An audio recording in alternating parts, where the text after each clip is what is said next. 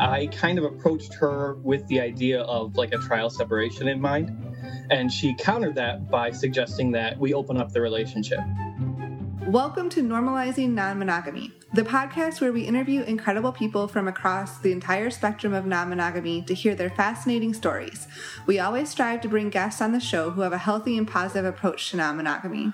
However, everyone approaches this a little differently, and at its core, our show is about hearing and learning from different experiences and approaches people have. With that in mind, it's important to remember that the views and opinions expressed by our guests do not necessarily represent those of our own. It's also important to remember that we aren't doctors or therapists and that we produce this show for entertainment purposes only. Please consult a medical professional for anything regarding your health that you might learn about on this show. We should also let you know that this podcast will hopefully include some explicit language. So, if that kind of thing offends you, you should probably keep listening until it no longer does. If you're under 18, we'd suggest finding a different show or gather up your parents and listen as a family. Enjoy! Welcome to episode 27. We're Finn and Emma. Yay! Another week we remembered our introductions. Yep, we'll get good at this one day. Yeah. Today we have an interview with Christopher, who has a really unique story and some fascinating advice, I think. So it's a different interview than we've done in the past, and we hope everyone enjoys it. Yeah, it was jam-packed with goodness, and we had a great time. So thank you to him for taking the time to talk with us. And let's see. Oh, first thing we wanted to say, this show can't happen without people like Christopher, who reached out to us via our email, and Vaughn, who reached out to us in our email, and pretty much all of our other guests reaching out to us and sharing their stories, or even better, just reaching out to say hi and give us feedback and tell us what you think, or just saying hi. And yeah, we respond to every single email we get, and we love getting emails. So send us emails, send us messages on Twitter, and we love to interact with people. Yep. You can find us at normalizingnonmonogamy.com or under Twitter or Cassidy, under the screen name NNM Podcast. And while you're there, go ahead and click on the links. We've got a couple of resources that we've mentioned before that are resources that we love to use, and we love seeing other people use them. So the first one, we're trying to get more and more people getting tested for STIs. So it's stdcheck.com. Rather than go to your doctor and make an appointment and wait weeks to get your results and find out if insurance is going to cover it or not, go to stdcheck.com. You get $10 off a full panel screening. You make an account. You can basically go in, get tested the same day you make your account. You get your results usually the next day or the day after. And it's easy peasy, lemon squeezy. Yep. What else? The other resource is Cassidy. This is a dating website that you can meet other people exploring non-monogamy. You don't have to date them. No, you can just be friends with them. Or just have sex with them. Either. But if you listen to the show, you've heard us talk about it before. If you're interested in giving it a shot, you can go to our website and use that link for a free 30-day trial. You can also leave us a review on any podcast platform and get a free 90-day trial. So please check those resources out. And then please check out our interview, which is starting right now. Oh, nailed it. We nailed that shit. Well, thank you for reaching out via email and our website to say hi and introduce yourself to us via email. But for anybody who wasn't reading our emails, do you mind introducing yourself to the listeners, a little bit of your background and who you are? Certainly. Well, first of all, thank you for having me on your podcast. I've been pretty excited, and it was great that you let me on. So my name is Christopher. I've been poly for about 3 years, and to expand by poly, I mean polyamorous for about 3 years. The best way I describe my relationship style is relationship anarchy, but I assume we can get further into that in the interview. Yeah, absolutely. Yeah. About how old are you, and about where do you live, if you don't mind sharing that information? Oh, well, I'm 33, and I live in Michigan. Okay. Right. I think that just helps the listeners get a little bit of a feel for who you are. Right. Yeah, so how did you end up getting into poly, and are you, I guess, currently single? Do you have partners at this time, or what? I guess, how do things look right now, and how did you sort of get here? Well, as for how I came into polyamory, my story I feel is kind of interesting because a lot of the resources that I go to for information about polyamory say that the way I got into it is the wrong way to get into it. But you didn't find that out till after, right? Right. Nope. And it's worked out nicely for me, so maybe I'm the exception to that rule. But there's always outliers, right? Right. So how I got into it was my wife and I were going through some issues. We're having a hard time in our marriage. And I kind of approached her with the idea of like a trial separation in mind.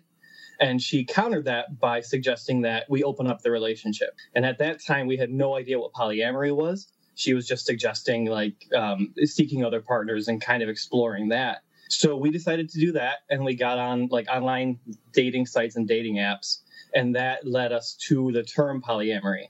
And then we started researching that more and then decided that that was definitely the relationship style that we wanted, just because the communication is very open and very free-flowing, and we talk about everything. And that was an aspect of our relationship and of our marriage that was a very strong aspect between us. Mm-hmm. So we liked having that kind of dynamic because we wanted to communicate and share what we were going through. Right. Yeah. So I think a lot of people would... You'll hear a lot of times people saying, if your relationship is struggling, you're definitely not going to want to try to save it by getting into swinging or polyamory or opening your relationship. Was there something about the way that your relationship was maybe not working so well that you thought that this would be a solution rather than something that was going to enhance those difficulties or magnify those difficulties? I think the thing that drew us to non-monogamy rather than just breaking up was our relationship kind of always had a bit of an element of non-monogamy to it. Even before we were married, we had an agreement where we could talk to other people online and even like over webcam, even do like camming stuff with other people, just because we were both super interested in that. And having gotten married kind of young, because we had been married since 2012. So I was about 25 at the time, and she's 5 years younger than me. So having gotten married kind of young, we both were interested in kind of connecting with other people. And even back then, it was separately. We didn't really have much of an interest in connecting with other people together. So we had that going. And then we had some troubles in our relationship with, I wouldn't say infidelity necessarily, but just like getting really close with other people and bordering on cheating. And so with kind of all those elements, it sort of made us realize that monogamy probably wasn't the right thing for us, because that was even going on when we were completely happy in the relationship. We just knew we needed something more. And I think that's why she suggested non-monogamy rather than breaking up. And at that time, I wanted to do anything to possibly salvage the relationship. So I figured it was at very least worth the try. Right. So at that time, she didn't have like someone in mind where she had this guy sitting on the side, or this girl, I guess I'm assuming here, but that she wanted to open it up for that reason. It sounds like you guys started exploring it together, sort of on a equal playing field. Yes, that's right. No, she did not have anybody on the side that she was looking to pair up with. No. Okay. Mm-hmm. And so I was just curious, how did those first couple months or year look in terms of the journey for you guys? It was. I'll try to stick to my perspective on this. It was very difficult for me. One of the trends that I've noticed, at least for myself, but I've heard other people in the polyamory lifestyle, for lack of a better word, a lot of male-identifying individuals, which is how I identified when we entered into this, have trouble meeting partners because there's an assumption out in the world that men tend to be, cheaters and infidelists, and the men are the ones that are going to be lying about a non-monogamous lifestyle. So it's been my experience that it's much, much harder for me as a male presenting person to find other partners. So at first, it was very easy for her to find other dates and for her to be going out all the time. Mm-hmm. Plus, at the time, I had just started going back to school for veterinary medicine, which I'm no longer going for. But so my workload at school was really, really heavy and was really, really hard. Yeah. So I spent so much time studying and so much time enveloped in school that I didn't have the time to devote to dating either. So for the first I would say 6 months, it was really hard on me because she was getting out there, she was having these experiences, and I wasn't getting to have those experiences. Yeah. And that was the hardest part. I didn't wrestle with jealousy so much about the other, because she was looking for men at the time. I wasn't jealous of the other men. I was jealous because I wasn't being able to have those experiences. Yeah, kind of the just fear of missing out. Like you're stuck at home reading a book and studying, and she's out having fun. Exactly. Yep. I think, I would definitely want to get more into it, but maybe before we go too much further, I think people might be curious. You keep referring to her as your wife, and you're here by yourself. Is there maybe something to elaborate on that, to maybe fill people in on why you're talking to us by yourself versus together? Yes. So it kind of starts with what I mentioned a little bit ago, where our journey in this lifestyle is very separate. We look for partners separately. We're relatively open to the idea of having like a third person in our relationship, but that's just if it happens. It would have to be a coincidence. We don't actively search for that. So our journeys in the lifestyle are very different. But also, I have kind of recently made the decision that I'm going to devote a large portion of my life and my career, my future career, to advocating for the polyamorous and non-monogamous lifestyles. So this is a journey that I intend to go very deep into. I'm studying to be a psychologist. I want to be a therapist that's poly-friendly, and I want to advocate. I want to do interviews. I want to be out there speaking. So I'm figuring most of my speaking engagements in the future are going to be solo, are going to be just by myself. Mm-hmm. So she and I talked about it, and she said that she'd be willing to come on with me if I really wanted it. But I just thought that as my first step into that career and into that journey, it'd be best if I kind of set out on my own to begin with. And then in the future, if she wanted to come around and kind of give her perspective and things like that, we'd be open to it. But we just kind of figured that it was best for me to do this first one by myself. Sure, and so everything's amicable. There's no hard feelings. There's no anything going wrong at this time. Everything is moving along, happy for now? No, yeah, we are very happy. If you'd like, I can kind of give some information about how our relationship has kind of developed throughout this journey. Yeah. Sure, I think that'd be really interesting. Yeah, that'd be perfect. Okay. So, like I said at the beginning, we entered into this because we were having difficulties. And it was largely like feeling disconnected and just kind of drifting away from each other.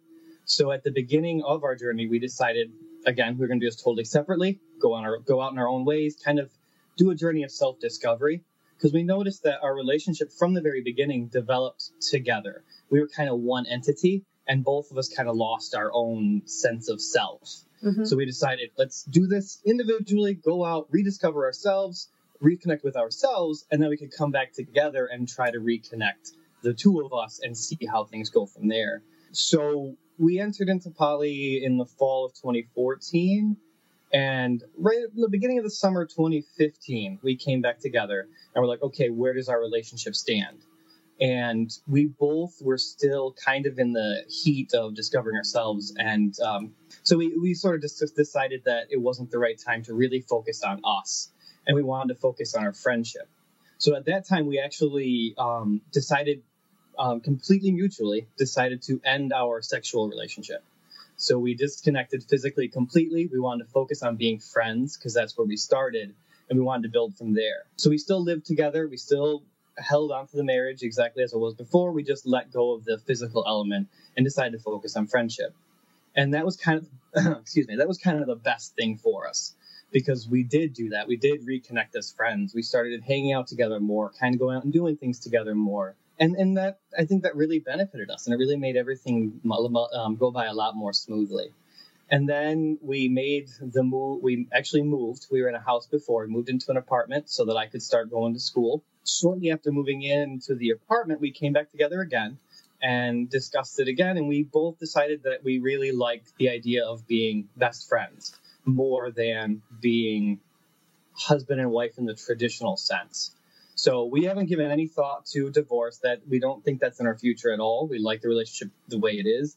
And if that were ever to come up, it'd strictly be if one of us found a new partner that we felt we more wholly connected with, I guess I'll say, then we might visit that topic. But as for right now, we decided we want to keep the relationship status as it is, but we want to focus more on continue focusing more on just being best friends, and we feel that's what we've always been.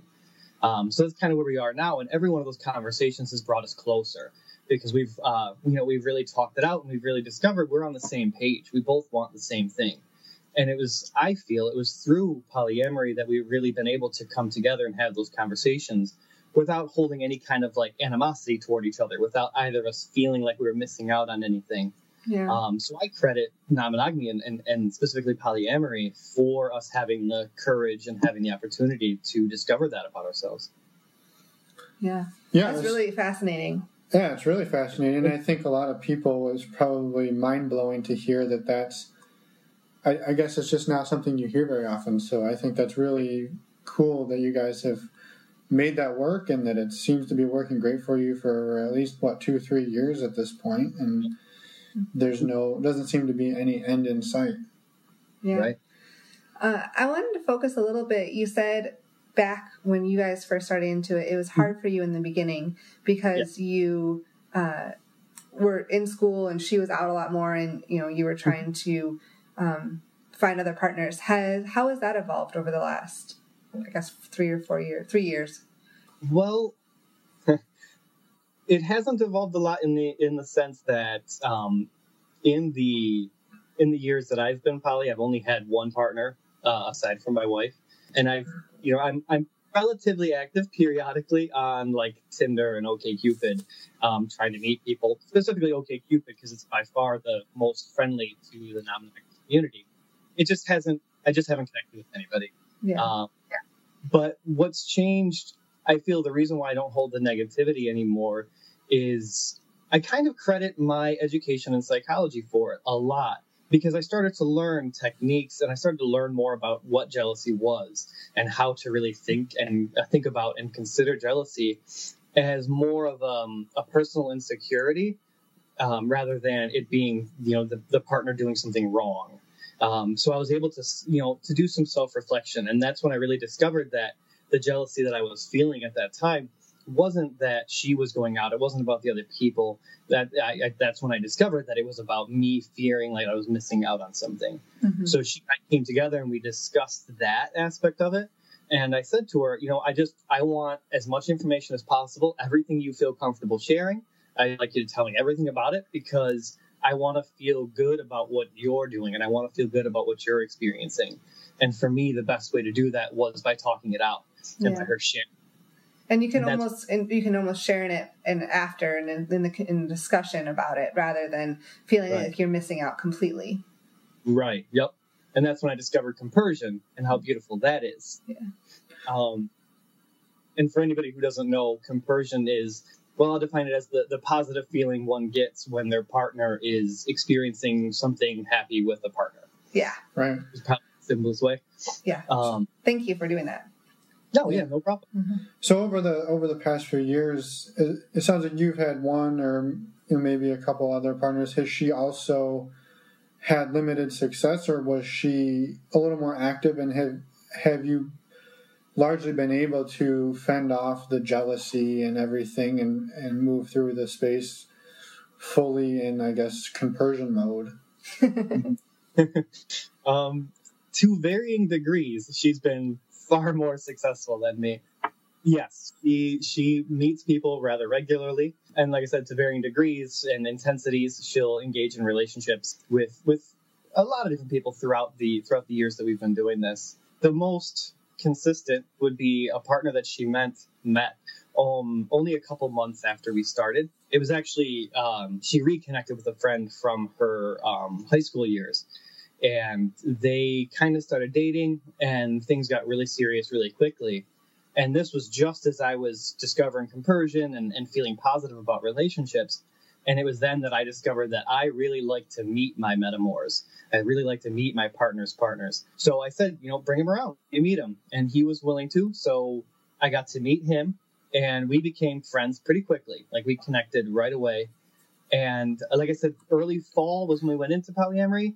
Christmas Eve, that partner moved in with us because he was having some housing issues and we needed help affording where we were staying.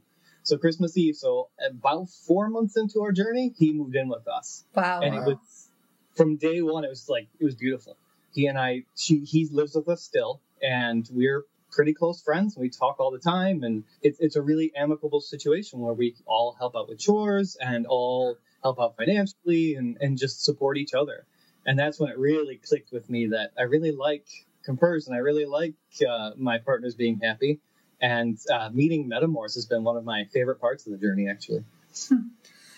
Have you, I think that's what, do you have any follow-up? No, yeah, that, again, I'm sitting here just kind of like mind blown because the stuff you're saying is like, you hear about like, I guess when people talk about the negative or they hear, somebody's in a polyamorous relationship, they would almost jump right to sort of your story and how that could never work. But the fact that you guys are making it work I think it's really cool. Yeah, I think it's super cool too.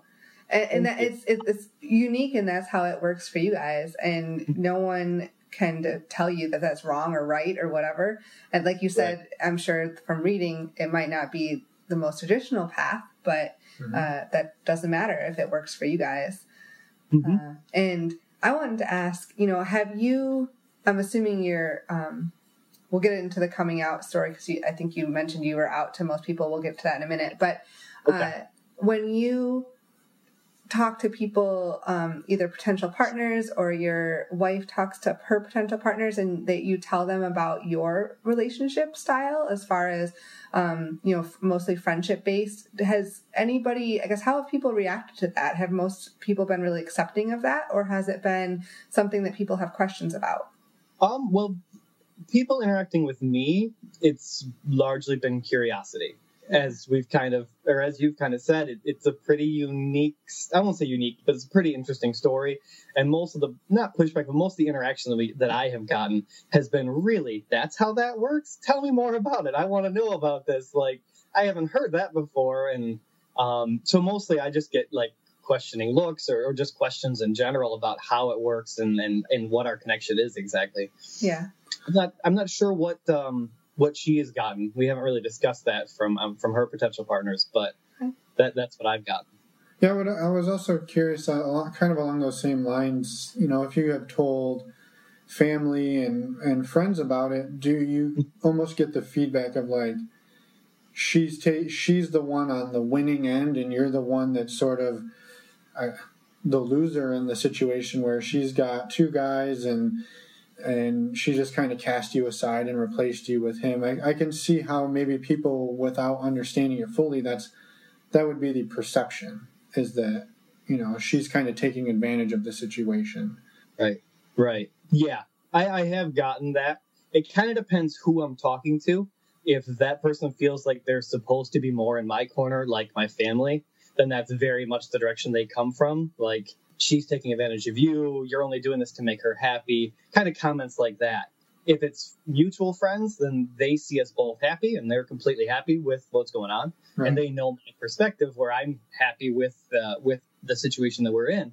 And then, I haven't gotten much information from people who feel that they're in her corner, but yeah, it kind of depends who it's coming from. But yeah, a lot of people do see it as she's the lucky one.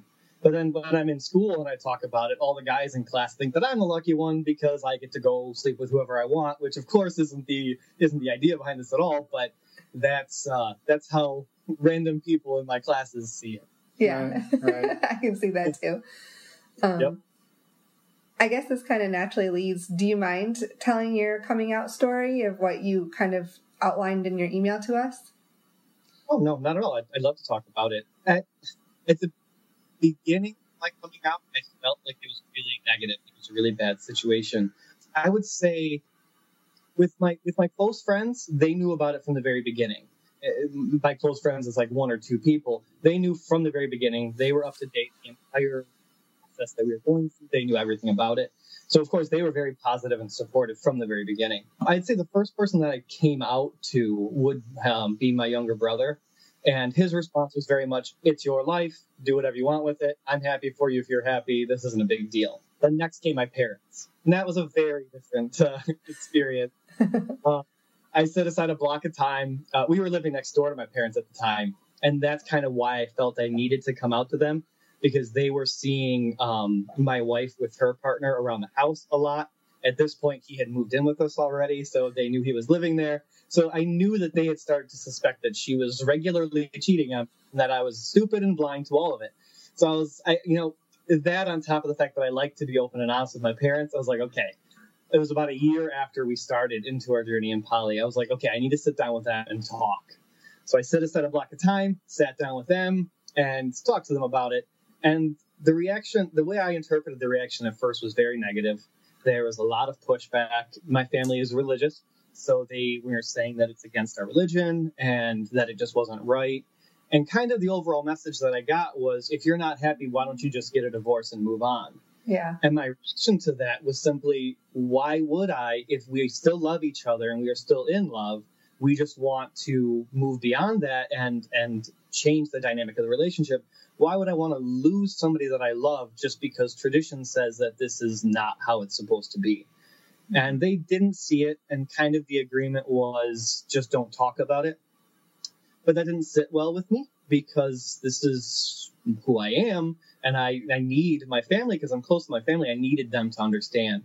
So from the beginning, I started talking about it kind of slowly, more and more, and just kind of working it into conversations. And today, we haven't come back together to officially talk about it, but they're a lot more positive with it. I've let them know they're very much aware that this is what I want to do for my future. I want to work with poly couples. I want to do poly research and all that. And they're supportive of that for sure. And slowly they've kind of connected with my metamor, with my wife's boyfriend who lives with us. So like I said, we used to live next door to them. So we'd have kind of joint barbecues in the summer, and he'd be out there with us. And probably the most memorable story for me was we were at one of these barbecues and we started playing Frisbee. And my metamor came out, and he and my dad started interacting, which I would say I got a lot more pushback from my dad than I did my mom. And they started interacting, and it kind of grew from there. And they started talking more. And today, if my wife and I go over there, they'll ask where he is, and Mom will make sure to send food home for him so that he gets something too, and stuff like that. So we haven't officially talked about it, about the comfort level with it again, but they seem to have come around quite a bit, and they seem to be a lot more positive about it. And then as for everybody else, I just kind of am open. In all my classes, I talk about it. I study psychology. Well, my major is psychology. My minor is in queer studies and human sexuality. So we broach the topic of queerness and of the LGBTQIA community quite a bit. So I'm always bringing it up in my classes and always talking about it there. At work, I just tell everybody about it. It's my relationship. If they don't like it, they can deal with it. But I'm aware that that's kind of a privilege on my end, that there's a lot of people who can't come out like that. Right. So I kind of like the idea of blazing that trail since I have the security to do it. Yeah. Right. Yeah, so one thing you touched on a little bit was sexuality and the sexuality aspect of this. Mm-hmm. When you guys decided to open your marriage up, did you guys both explore outside of the heteronormative confines of the marriage, or were you both pretty much just looking for opposite sex partners throughout the journey? That has certainly evolved for me. For my wife, she's been confident in her sexual identity for as long as I've known her, which is, I'm sure I can say, which is bisexual. For me, I was, shortly after becoming poly, I started identifying as, the term is slipping my mind right now, heteroflexible. So up to that point, I had strictly considered myself heterosexual. But then once, I was open to more opportunities, I was like, well, I feel comfortable possibly exploring with men. Let's see where this goes. To this day, I still haven't had any experiences with men, but I've come to realize that I truly identify as pansexual, in that, to me, it doesn't matter what the person's body looks like, what they were born with, what they've had surgery to alter. Nothing of that matters. All I want to do is connect with a person on an emotional, on an intellectual level. And if there's that connection, then the sexual element tends to come along with it.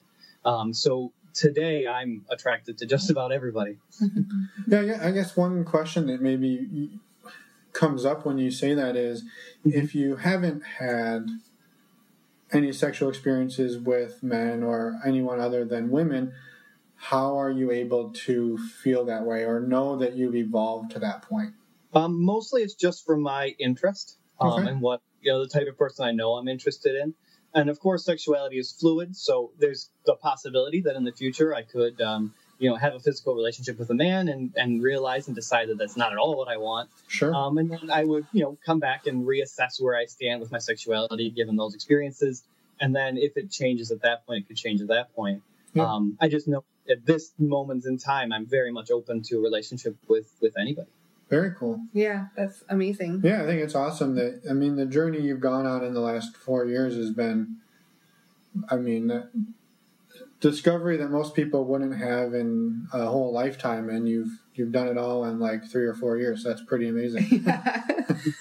It's been very intense, that's for sure. I was gonna say, I bet you look back at the last 4 years and be like, "Wow, did that really happen?" Yeah, and I definitely attribute that largely to, again, my education and going into the field of study that I've gone into, and kind of deep diving into queer issues and things like that has really opened my eyes to a lot. Even, I didn't mention it already, but even my gender identity has changed significantly and several times in those past couple years. So coming into poly, I completely identified as male. I didn't quite even realize that there were options outside of male and female at that time. And I was 29, 30 years old when that happened, when we started this. So it was one of my first psychology classes was psychology of gender. And we started to really discuss gender and the societal differences between the two and how gender is a social construct. And I started to realize, okay, so I don't have to identify as male. And more recently, I've kind of looked back, but this was going through my head at the time. I just couldn't identify it. But more recently, I can look back on it and say that I realized my entire life, I have actively resisted being identified as male, largely in our culture and especially in my family. There were a lot of messages about all men do this, all men are bad, all men are cheaters, and those types of messages.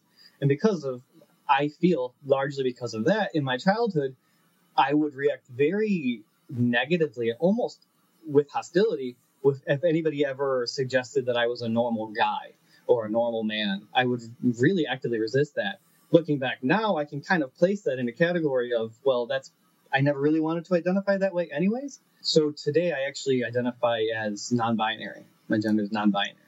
Okay. Do you mind explaining a little bit what that entails? Certainly. So I won't say that the idea of gender variance is new. I know it's been around for several decades now, but it's kind of rapidly expanded recently. So there's a lot of ambiguity in some of the terms and a lot of blending and mixing of a lot of the terms. I chose gender non-binary because when I realized this identity, I realized it because I didn't identify with either male or female.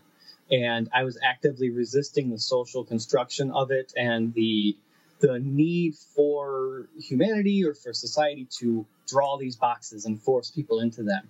And I actively resisted that and did not like that at all. So that's when I decided that non-binary was the identity that fit for me best, because I didn't want to be identified as either. I wanted to be removed from all of it and just disregard the idea of gender completely. And then actually in the last few weeks, I don't remember what exactly triggered it, but I've done some more self-exploration and realized that I've kind of identified with a lot of female characters, particularly in romance movies, think like Nicholas Sparks type movies. I've kind of always identified with the female character and never really realized that was happening.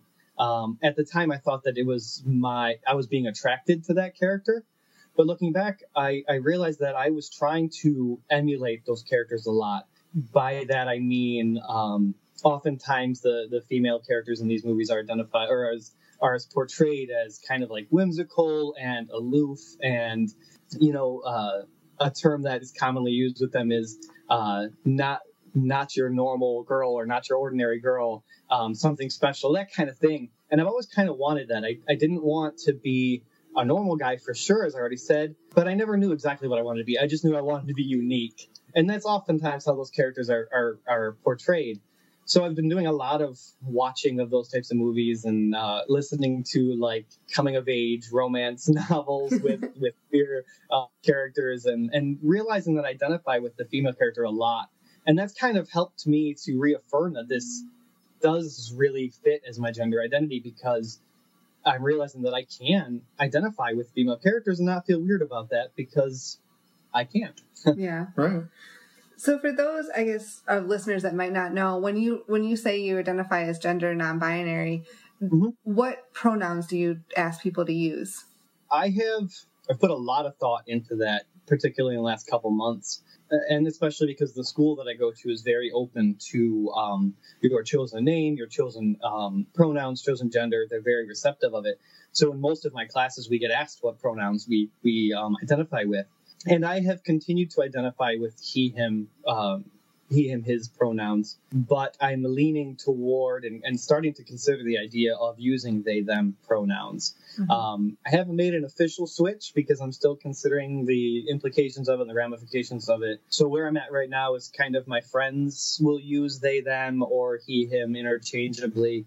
And I'm comfortable with that. I don't feel an intense need to have my pronouns switched. But the more comfortable that I get with this gender identity, and the more realizations I have, like the one I described having recently, the kind of closer I get to using they, them pronouns. Yeah. Have you received any? I guess. Let me back up. How have your friends and family, if you've told them, reacted to that? The fact that you now identify as gender non-binary. Have most people been very open to that? And also, I would say your wife as well. Yes, exactly. Good call. My friends have been very receptive, but most of my friends are within the queer community, and several of my friends have identified with gender variants for a while now, since I've met them, actually. So in my friends group, it's very commonplace to have non-binary genders or any kind of gender variants, and they're all very accepting and very active, and most of them are poly and stuff like that, so they're very understanding.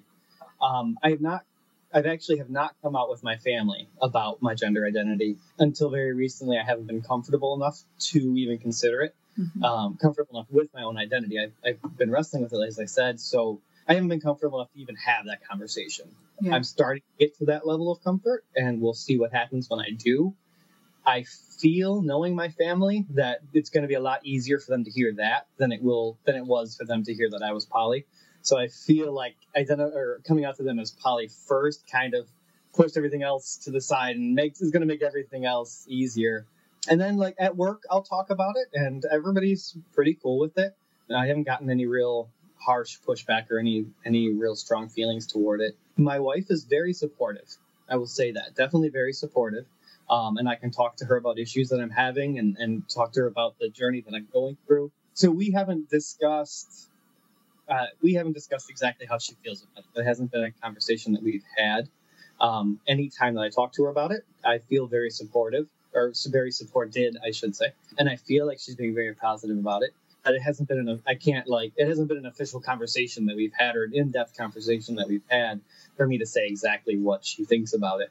Yeah. But I think the important part is that I feel supported. So yeah, I think that is the important part. And it sounds like you have a good network between your wife and your friends. And it, like you alluded to, it's something that gender is fluid and sexuality is fluid too, can be. And so it's something that takes time to figure out and may change throughout lifetimes. And I think that's something that is a little bit of a foreign concept for a lot of people to even think about. Yeah. I was curious too, going way back in time to early on in the conversation about the way that you guys decided to approach opening up your relationship.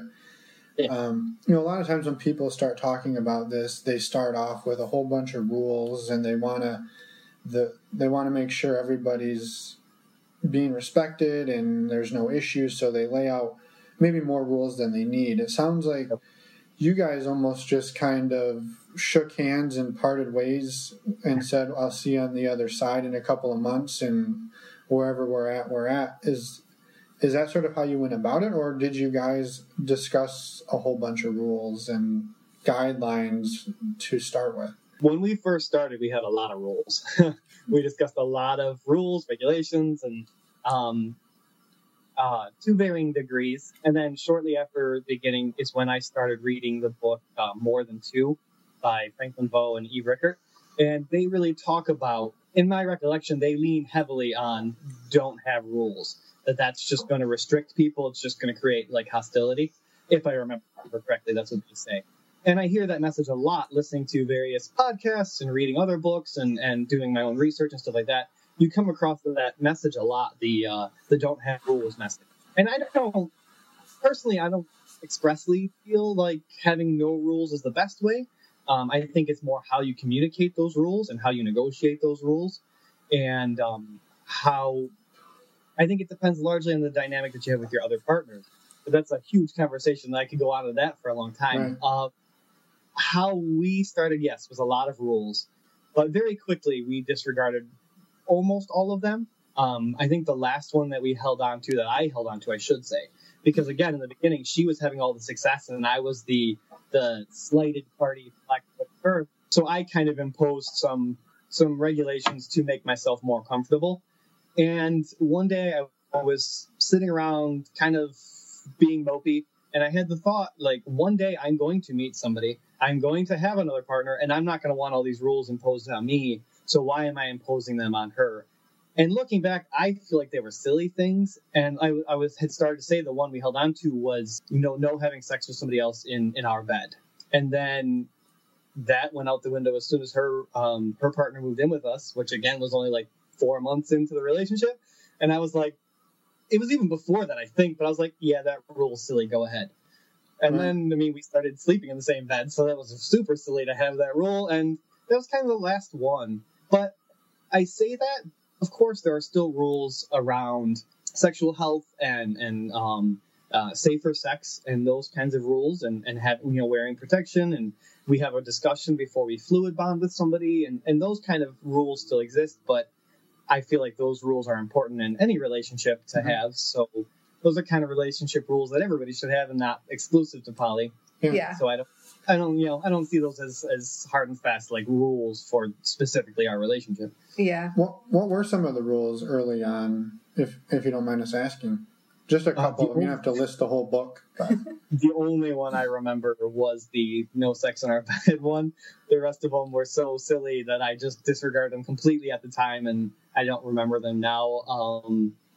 I think it was just rules that make sense for anybody, but like, let me know where you are and be home by a certain time, and it was largely just rules to control what she was doing and give me a sense of comfort in the fact that I was controlling it. And that's why I realized that they were, to me, silly rules that we didn't actually need. I was just holding on to an artificial sense of comfort that I didn't need anymore because I was comfortable with her relationships and with her exploring. So that's why they kind of went out the window right away. Yeah, I think a lot of it comes down to just being courteous to your partner and other people. Like, just have some common thought and be courteous to people. If you're going out somewhere and you're not sure when you'll be home, tell them that so that they aren't expecting you at a certain time and things like that.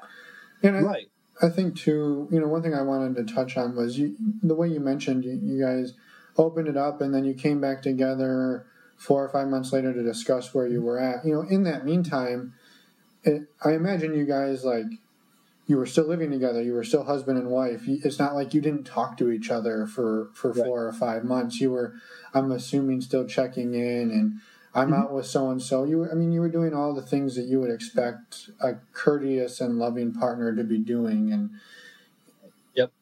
okay. So I think maybe people definitely might have got the misinterpretation that, like, again, like I said, like, you guys made this decision and then you kind of broke from the huddle and then never saw each other until 4 months later. Oh, no. Like I said, we chose poly because we wanted to communicate about the relationships.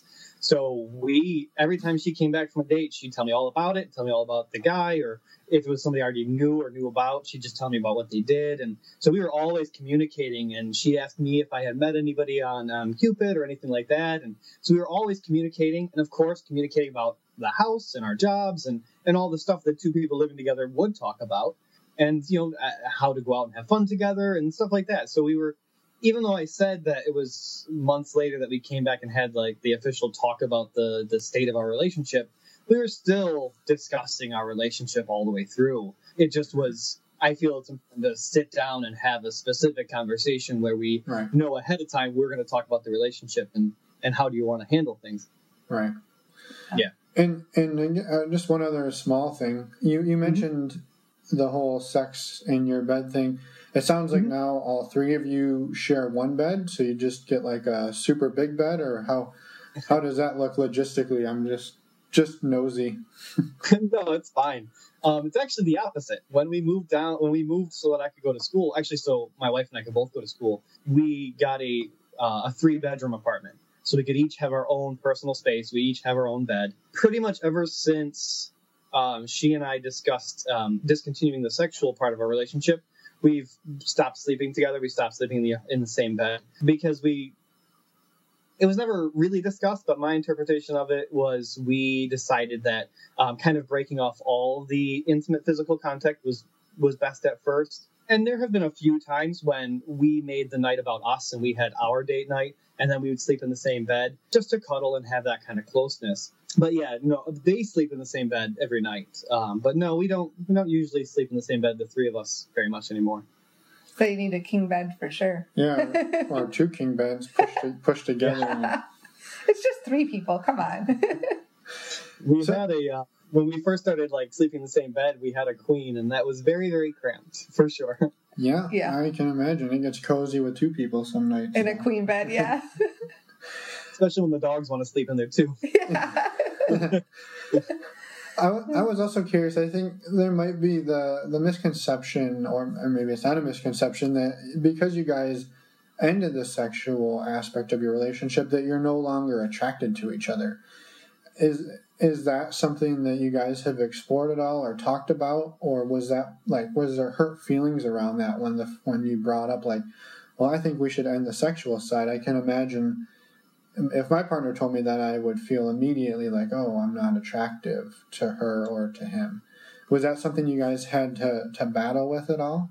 I think that my wife battled with that quite a bit more than I did. She has mentioned it once or twice that at first that was there for her. But again, I don't really want to speak for her side. That was just a comment that she has made. But when we had the conversation to end the sexual relationship, she had already discussed it with her therapist, and I had already discussed it with mine. And that was without even talking to each other at first. And I think that largely that's why this has worked and why this unconventional path into polyamory has worked for us, is because we've been on the same page the entire time and just been afraid to talk to each other about the things. So with the eliminating sex, the reason that we have shared with each other was that, like I said, we feel like we're more best friends than we are romantic partners in the traditional sense. So I feel like the sexual relationship kind of got to a point where it was almost kind of awkward because we had started to see each other as best friends. And, in a best friend relationship, entering a physical element is really awkward and really weird. And that's more where it got. It wasn't so much about not being attracted to each other. It was about a shift in the dynamic of the relationship and us having to realize that was what happened, which, of course, is one of the reasons why I think non-monogamy and polyamory are amazing, is because we had the comfort area to explore that without having to say, we feel like best friends, let's just break up and never see each other again because we can't have sex anymore. We were able to say, let's just eliminate this and see what happens and explore this part of our relationship. And turned out that has worked really well for us. And yeah, so I don't think it was so much about lack of physical attraction as it was just that wasn't where we were in our relationship anymore. Yeah, and it sounds like, too, that you guys came there together was a big part of that being successful. I imagine if one of you came to the table and said, hey, I don't ever want to have sex with you again, and the other person was like, no, then that probably wouldn't work real well. But since you guys both kind of came to that realization at the same time, it seems very natural, which is, again, I think people listening will think that this is so backwards, but it's to me, it's still amazing that it's working and that you're as happy as you guys are. And I'm very happy for you. Yeah, no, it's amazing to hear about. I wanted to ask too, you mentioned you've had one other partner, but you've dated around a little bit on the dating apps and such. Do you feel that you've had some success in meeting other people? I know you mentioned you haven't necessarily clicked with one person, but do you feel overall, comfortable with where you're at right now with your other relationships? Real quick, I just want to say one more thing about the last topic that we were on, and then I'll definitely answer that. I think that it worked out really well that we happened to be on the same page, and we were able to make it work so easily because of that. But I'm also a firm believer that with like proper and with like empathic communication, that you can really get through anything. So I think that if it had been one of us coming to the other and saying, I'm no longer interested in this, because our communication is so well established and we know how to communicate so well, I think we still would have been able to get through it. I just want to put that out there. Yeah. But yeah, it was definitely convenient that we were both on the same page, and it made the transition very, very smooth.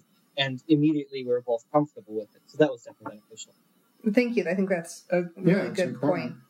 I am, to answer the question of if I'm comfortable where I'm at, if I'm happy where I'm at, I am comfortable where I'm at. I would like to meet another partner, and of course I have like an idea in mind of how many partners and all of that, but I've reached a sense of comfort with being happy with where I'm at and not needing to force anything and not needing to be hard on myself about not having something. So I have a very strong sense of peace with I will meet somebody when it's time for me to meet somebody and when that connection arises, but I'm not going to be down on myself. I'm not going to force it. Right. So I've made changes like putting myself out there more. I tend to get discouraged with dating apps very quickly, very easily. So I've stuck with it for probably the longest that I've ever stuck with it. And I'm like, I just have to stay out there. I have to keep trying. And then I've made it my goal this summer, since I don't have any classes, to get out and try and connect in the poly scene in the area and meet some more poly people and be out there. Just put myself out there so that I can meet people, because of course that's essential to meeting somebody. Yeah. But yeah, no, I haven't. I definitely am not. I would not say that I'm unhappy, not by any means. Okay, perfect.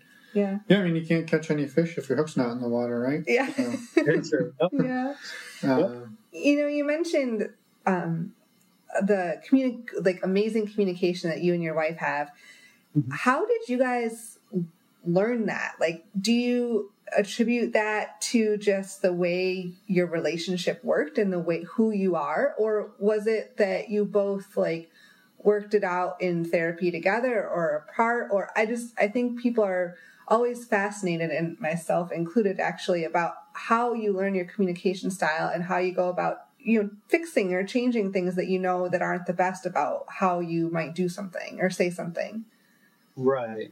I think that she and I just have kind of clicked together from the beginning. We've always been able to communicate very well, and we've always been very open with each other. She's a very honest person and very forthright, and she jokes sometimes and says this to a fault, but it's definitely a very positive characteristic of hers. So she doesn't hide things, she doesn't hold anything back, and I don't either. So we've been lucky in that we've always kind of clicked in that. So I can't say where that came from exactly. It's just but more recently, and through some of the harder times, like I said, I've been studying psychology. So we cover a lot of how to communicate and things like that. One tool that we have, because of both my therapist and my journey in the study of psychology, is a contribution by a psychologist named Harville Hendrix. And it's intentional dialogue is what it is. So if people want to look it up, it's intentional dialogue by Harville Hendrix. And it breaks down exactly the best way to communicate. So it starts with like mirroring, where if I'm the person who feels slighted, or it can be used for a positive thing. So if I'm the person that's happy with something, we designate a time to sit down and discuss that thing. So I'll start by saying, I felt this way about this thing. And then she mirrors that by saying, okay, what I'm hearing is you're saying you've been hurt by this specific thing. And then there's a communication back and forth to make sure she fully understands what I'm saying. And it's met with validation. So she responds by saying, okay, that makes sense. I can understand that because of this. Then you follow that up with empathizing. So then she would, once I'm confident she understands where I'm coming from, she would say, okay, so you feel like, you feel hurt, or you feel like this because of what we're talking about. And then it gives me a chance to answer, yes, that's exactly how I feel. So and then the last thing is giving gifts. You kind of end it on a positive note. So me as the presenting party, I'd be like, well, can you give me a hug now? Because that'll make me feel more comfortable. And then she responds by giving the hug.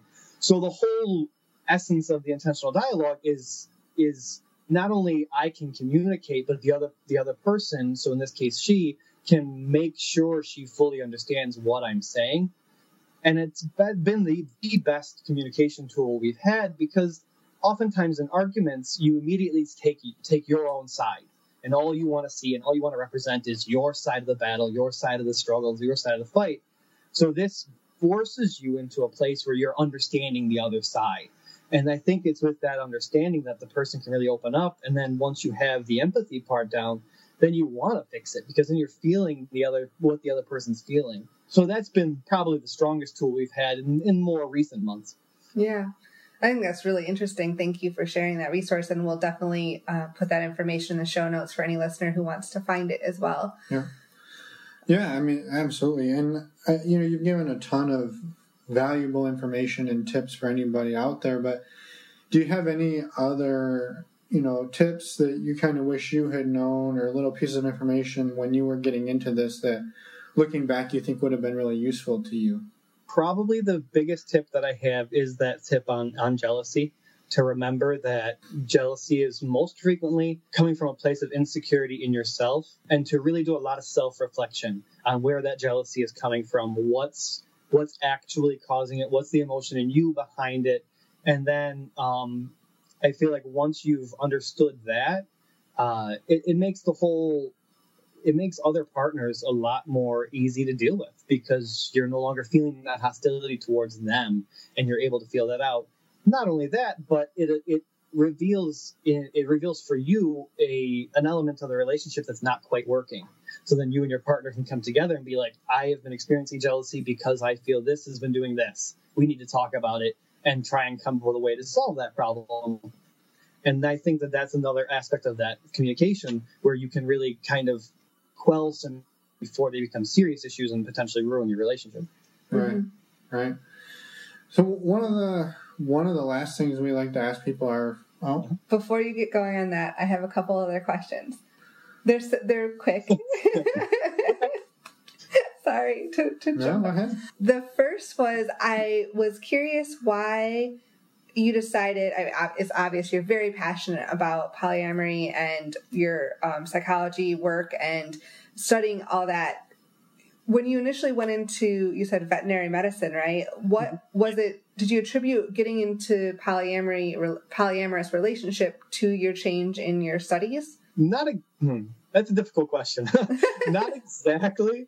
I decided to kind of abandon my pursuit for veterinary medicine because of the workload and my distaste for science and math.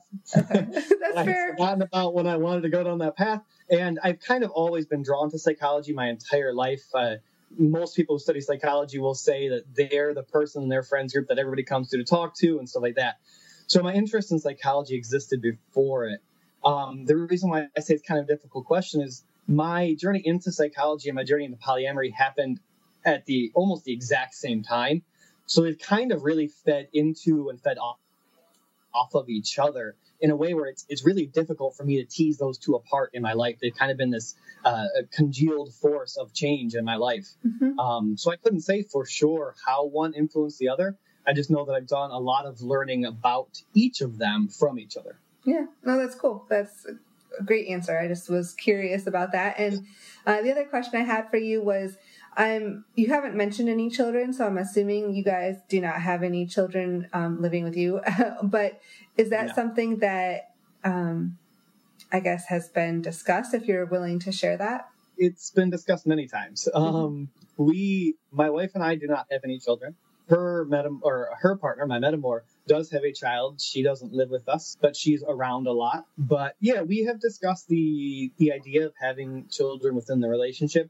But both of us have been going through so many changes, and both of us being in school and changing our majors and stuff like that has made it really difficult for us to even consider a family right now. Yeah. But we're definitely open to it in the future. Yeah.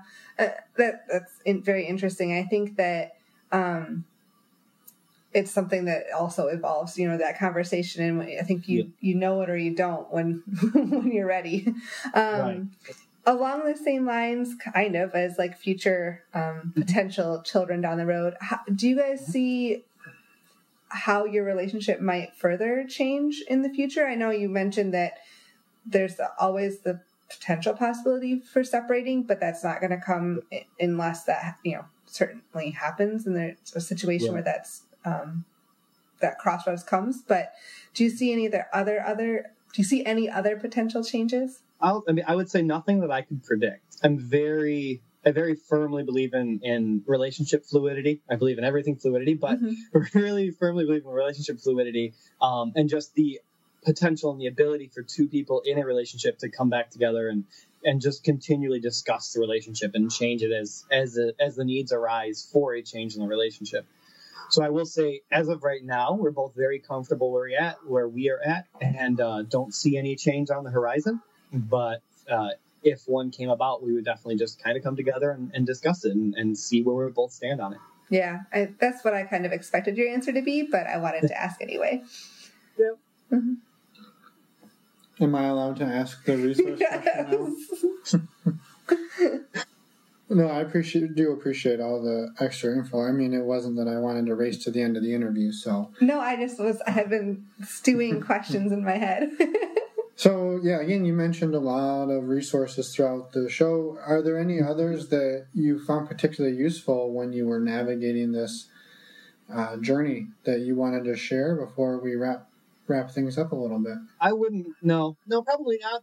The most important one I feel, and a lot of poly people cite it as the Poly Bible, is that book More Than Two. It comes from a perspective of a couple that's been in a poly relationship for, I believe it's 10 years. So they know a lot of poly people and have a lot of experiences, and it kind of just lays out some groundwork for people. The purpose of it isn't necessarily to lay out groundwork, but it talks about experiences that you can expect to have. Okay. So it gives people a lot of clues as to what they can expect, and then you can start thinking about it potentially even before it happens and kind of plan for it and stuff like that. So yeah, probably More Than Two would be the one resource that I recommend the most. Perfect. Yeah. Well, and I guess before we wrap it up completely, is there anything else that you wanted to make sure to tell us or to tell the listeners that we should know before we say goodnight? No, just I really appreciate having all the various resources, but in this case, especially your podcast out there for people to learn from. I stumbled across your podcast because I had started to listen to a lot more of the ones focusing on non-monogamy because of wanting to do research on poly. And yours is one of the only ones that I've continued to listen to because a lot of the other ones have turned me off. But yeah, so just wanted to say that I really appreciate what you all are doing and just getting the word out there and as the podcast says, normalizing it. Yeah. Well, we appreciate it. Yeah, that's amazing to hear. We're really excited to meet people like you and to talk to people all over about how different relationships work and be able to share that with everybody. So thank you. Yeah, thanks for reaching out. And let that be a lesson to anybody else to reach out to us. So. And then the last thing I kind of wanted to mention, if I can plug myself a little bit. No, go ahead. I've started an email address, polyresearcher@gmail.com, for if anybody listening to this has any questions or any suggestions about like potential research topics or anything about poly, they can email me at that address, and I'll do my best to try and connect with them and communicate with them. Okay. Perfect. Well, we'll put that in the show notes and make sure to put all the other resources in the show notes so people can get in touch with you. Thank you. Absolutely. Thank you. So with that, I guess we should say goodnight. Yeah. Thanks again. You're welcome. And thank you. Absolutely. Have a good evening. You too. And it's us again. We got to come up with a better way. We said that like 6 episodes ago and you still haven't. It's the best way to come back. Thanks to Christopher for taking the time to talk to us, dropping all sorts of sweet knowledge on us, and yeah, it was an awesome conversation. So please do reach out to him via the email address that he mentioned. The notes for all of his resources are in our show notes, as always. In the meantime, we've got another crazy interview next week. Who would have guessed? I know. That's kind of the premise of our show. Some new friends of ours, and we're lucky to call them friends. Tiff and Rach from the Sapphic Swingers come on and really just destroy the integrity of our show for over an hour. So I wouldn't say they destroy the integrity. There was no integrity to begin with. We had a lot of fun. No, it's a blast. They're a lot of fun. And they share lots of information. And this is our first same-sex couple, so we're super excited about that. So everybody come back 1 week from today. Let's make it happen. Yes, check it out. And in the meantime as well, don't forget to reach out to us. Website is normalizingnonmonogamy.com. Thanks, everyone. Oops, real quick, it's me again. I just wanted to say thanks to Christopher again, who mentioned during his episode that he doesn't mind if people fuck up his pronouns, which I just did like half a dozen times. So I really apologize, but yeah, so thank you. You don't have an excuse. No, I don't. I just completely fucked it up. And so thanks, and we will see everybody in 1 week.